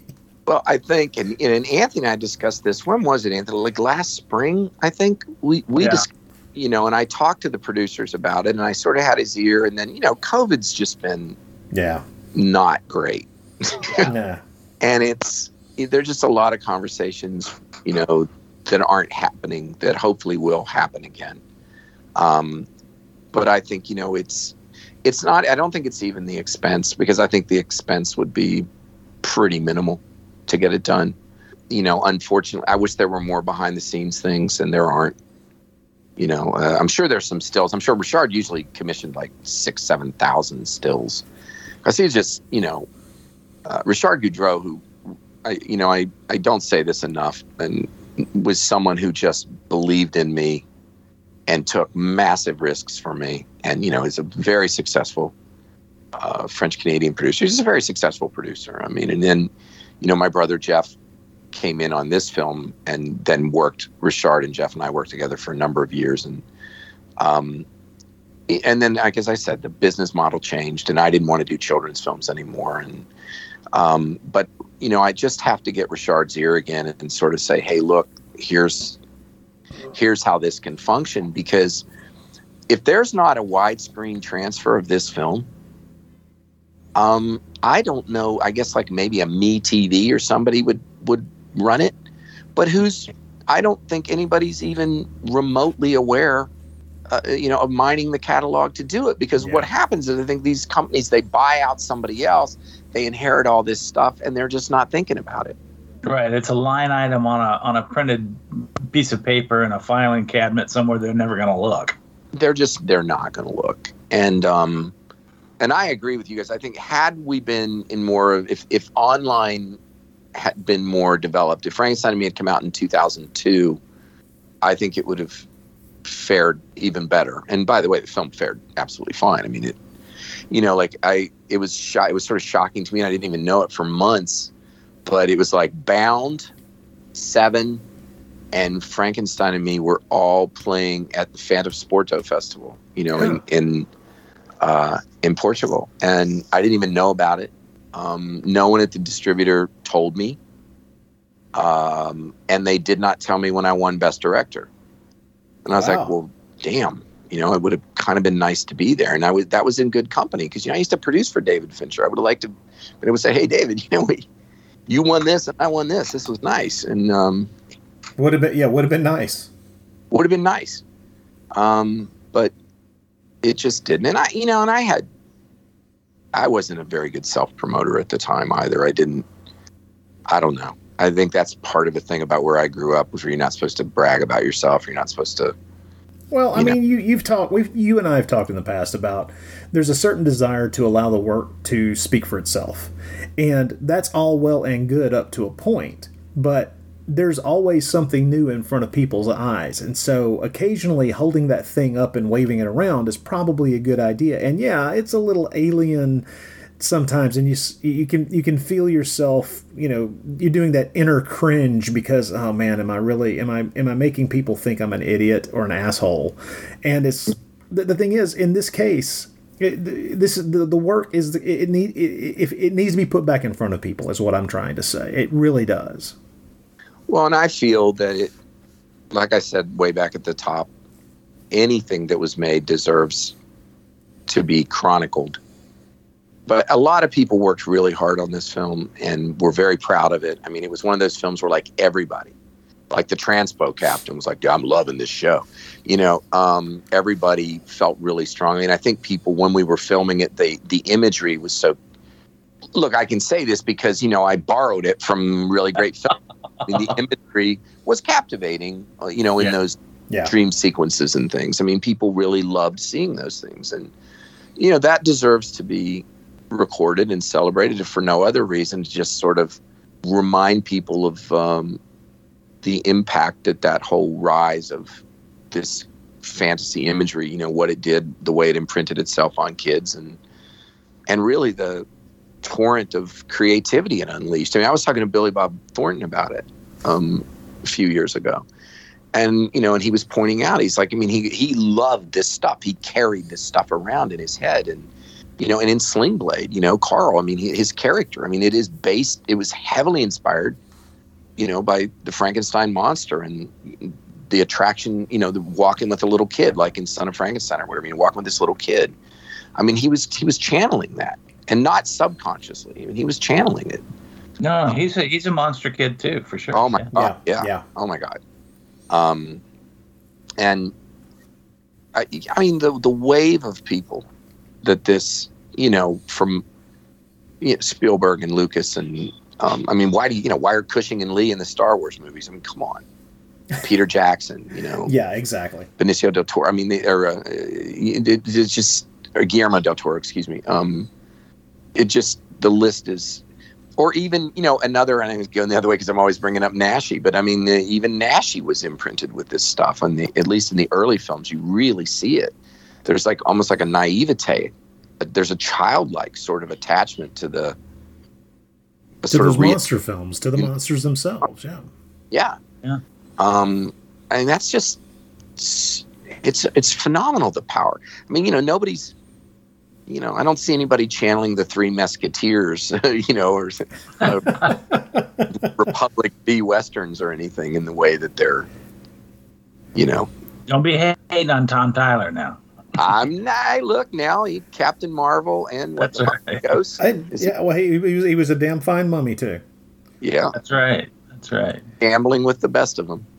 Well, listen, there's one last bizarre detail that is completely personal for me with this film, and it was a bit of a surprise. I went back to watch this film, like I say, for the first time in more years than I probably should be allowed to live.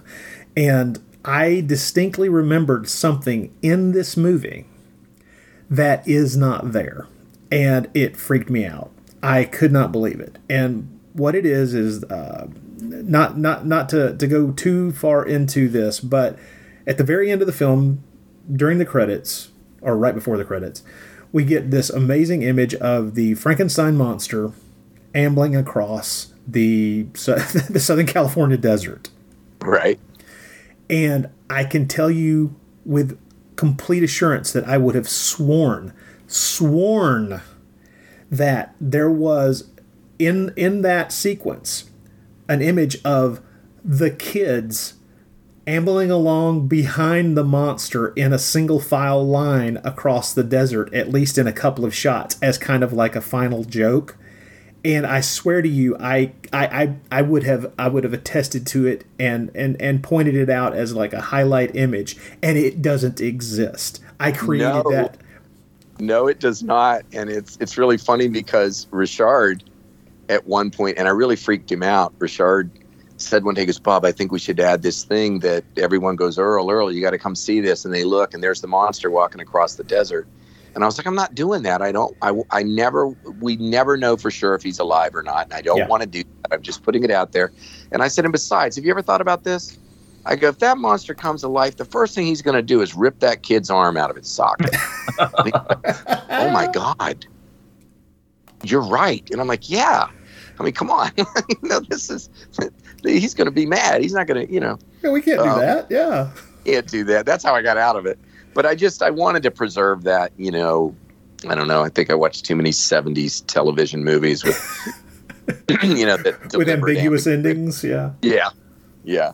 I showed Duel to some film students the other day, and they're like, but what do you think? I said, look, I was asking my dad these questions when the damn thing came out. I don't know what it means. It's just good. Can it just be good? Yeah, can it be something different for you than it was for the person you were in the room with watching it at the same time? That's the beauty of it. I don't know. It is the beauty of ambiguous endings. And I think that's, look at, we talked a little bit about Ray Bradbury. Most of his short stories have that type of an ending. Yeah. And he's the greatest short story writer in history. Absolutely. No, it is. It's just, you talk about, we were talking about specificity, and I always, because I love Martian Chronicles, and there some of these moments that are so simple, right? They're not big moments; they're little moments, and they're so specific, and they're just so observant of humanity, whether that's ancient Martian humanity or travelers from Earth. It's just the way he. What did I just read again? I'm trying to remember if it was the Halloween track. I can't remember which I just read again, and I was just... Maybe it was Dandelion Wine I read last year. I'm trying to remember. But it just... It's like he's just always sitting in the corner of the room watching people and noting what they're doing, and then just taking these simple things and making them... celebrating the simplicity of it and the emotion of it. Well, it is another instance of an observer who knows that those specific things will be so generalized for everybody. He was smart enough at a young age as a writer to know that somehow. I don't know if it was just that he was copying techniques from other people, but it's certainly by the time he was a mature writer and writing things like Dandelion Wine, man, it's in evidence that he knows how to do that. Yeah, it's beautiful stuff. And by the way, I think that. And I could be wrong. I've never read an interview. I don't know. But I think you can obviously see the influences on McCammon. But I think Bradbury was probably a big influence on Straub as well. He was. Absolutely. And I guess he was influenced on everybody. But and it makes me think, though, if you did a list, and you guys think about this, and this is what's so extraordinary, and this window is sort of closing now, just due to time. But when I look back and I think, my God, I met and often worked with, like, so many of my heroes, the people that shaped me so much, or like getting to meet Christopher Lee and Ray Bradbury and of course George and Forey, and I get to go. I spent a night having dinner and partying with Argento, and we just had so much fun. And, it just, that list, the list is so long. It's I can't even populate it, or even with people like David Selby, who, my brother and I, we did this movie with David Selby a couple of years ago, and we shot part of it, but we shot it in West Virginia. And we shot part of it on my farm, and my brother was a werewolf nut, like he did the Werewolf Aurora model, and we loved Dark Shadows, and he loved when David played a werewolf, and we didn't know David was from West Virginia at the time, didn't know he was from here in Morgantown. And now, I talk to him on the phone once a week, but we were doing this movie, and Jeff pulls me aside and he said, can you imagine if I'm here and I'm 7 years old, we're here with our grandfather camping or something, and somebody comes up to me and says, you will be standing on this property making a film with David Selby, when you're a grown up. Jeff's like, my head would have exploded. Like that's weird. That's weird. Yeah, that's why I said a lot of gratitude. Absolutely. Hard not to be grateful for experiences like that.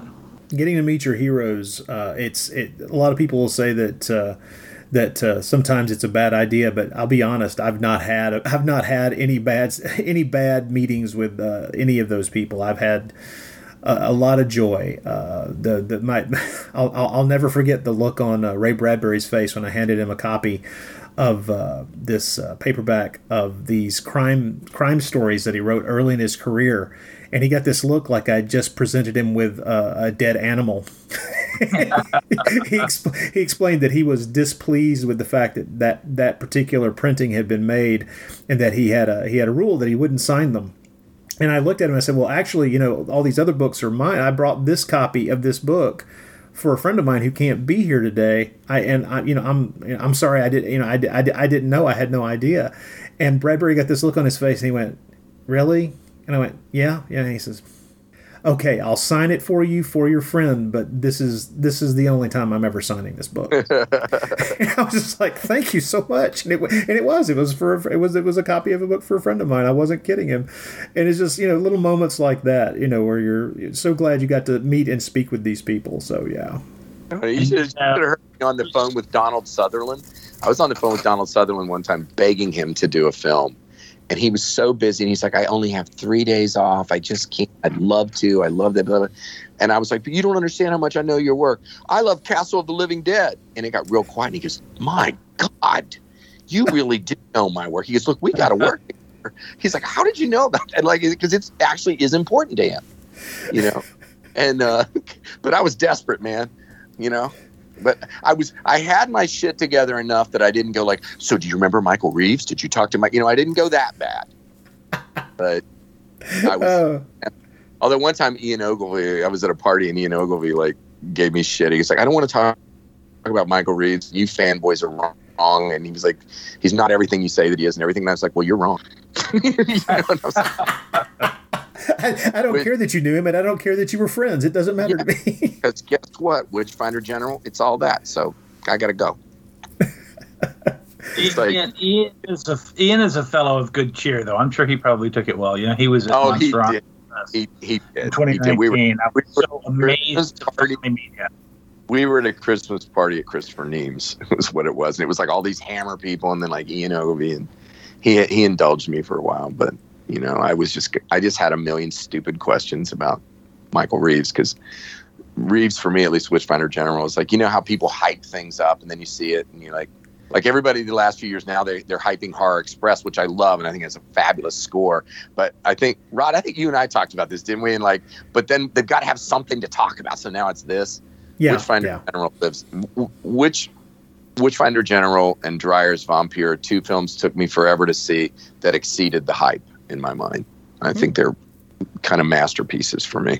Well, this conversation is fast turning into exactly what all conversations that I have with you guys turns into. It's not necessarily on topic. So, folks, let's wrap this up. Cut that part out. You can cut all that out.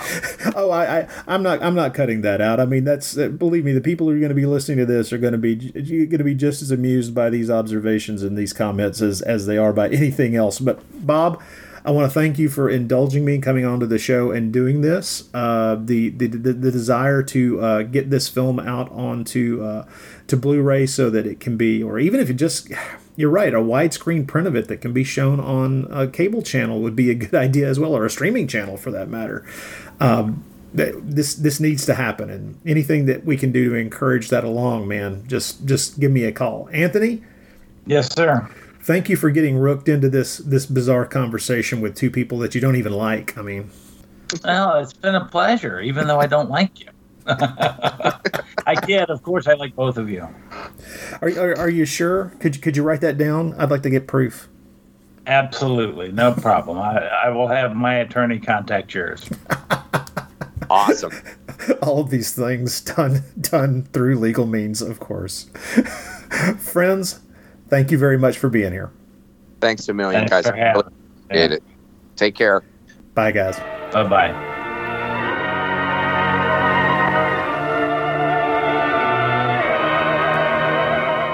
Prepare for a spine-tingling, nerve-shattering podcast featuring all your favorite monsters.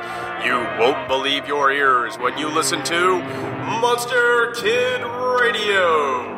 Here are your hosts, Derek M. Cook, and his ever-rotating stable of guests discuss your favorite classic and sometimes not-so-classic monster movies. Subscribe to Monster Kid Radio through iTunes or Stitcher, or visit monsterkidradio.net before the next weekly episode of Monster Kid Radio. Go through the archives for interviews with Sarah Karloff, Victoria Price, and Joel Hodgson. Listen to discussions about movies like Creature from the Black Lagoon, Island of Terror, and King Kong. And don't forget convention coverage from Monster Bash and the H.P. Lovecraft Film Festival. Classic monsters, modern talk, and the head of Rondo Hatton. Only on Monster Kid Radio.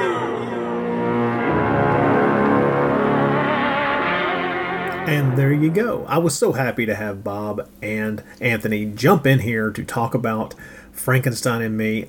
It was a great reminder that movie is not available digitally. It's very strange to know that you have to seek that one out on the old illegal market. Pieces of it floating around on YouTube and stuff like that. It's really weird when you consider who's in the movie and that it was quite beloved and award-winning and just all-around great little movie that, as Bob said, won't drive you crazy if you're an adult, and is geared toward making kids really enjoy it as well. It's one of those, it's a kid's film that won't make you crazy, and it's just a solid Monster Kid-influenced piece from the 90s that seems kind of lost to the winds. Hopefully that will not stay that way. Hopefully Frankenstein and Me will eventually come out on Blu-ray and let a whole new generation of people get to enjoy it. So once again, thanks to my two co-hosts this time around. And just in case anybody's aware, or not aware, I should say, Anthony Taylor, who's on this show with us, is affiliated. Actually, I think he is one of the major backers, major runners of an Atlanta convention called Monsterama. This year it's happening October the 9th and 10th. Down there at the Atlanta Marriott. He's managed to finally convince me to come down this year, being all vaccinated and such, so I feel safe doing so. But he got me down for a specific reason. If you are a Paul Naschy fan, which would mean a monster film fan with a bent toward the European/Spanish end of the thing, I am hosting screenings of 3 of Paul Naschy's films down there. These are film prints of these movies too, by the way. I'm kind of excited to meet the guy who owns the prints of these movies. It's kind of a thrilling thing. You don't get to see these things on the big screen very frequently. But I'll be hosting screenings of Dr. Jekyll and the Werewolf versus the Vampire Women, and Count Dracula's Great Love. So, looking forward to being in Atlanta. Looking forward to doing a little bit of traveling there, as you might expect. And really thrilled to see these movies on the big screen with a crowd. So if you're in the Atlanta area, or if you just want to travel to Atlanta to go to Monsterama, join me. And Mark Maddox will be somewhere in the building too, so, you know, there is that aspect of things. But check out Monsterama in Atlanta, October 9th and 10th. Be glad to see you there. Come up and tell me that I look just like you expected. But hopefully better than that. Anyway, thank you once again for listening to the show. If you have any comments or suggestions, the email address is thebloodypit@gmail.com. Love to hear from you. And we'll be back with, I think Sherlock Holmes is up next. So keep those things coming. Let me know what you think. And once again, just thanks for listening to the show.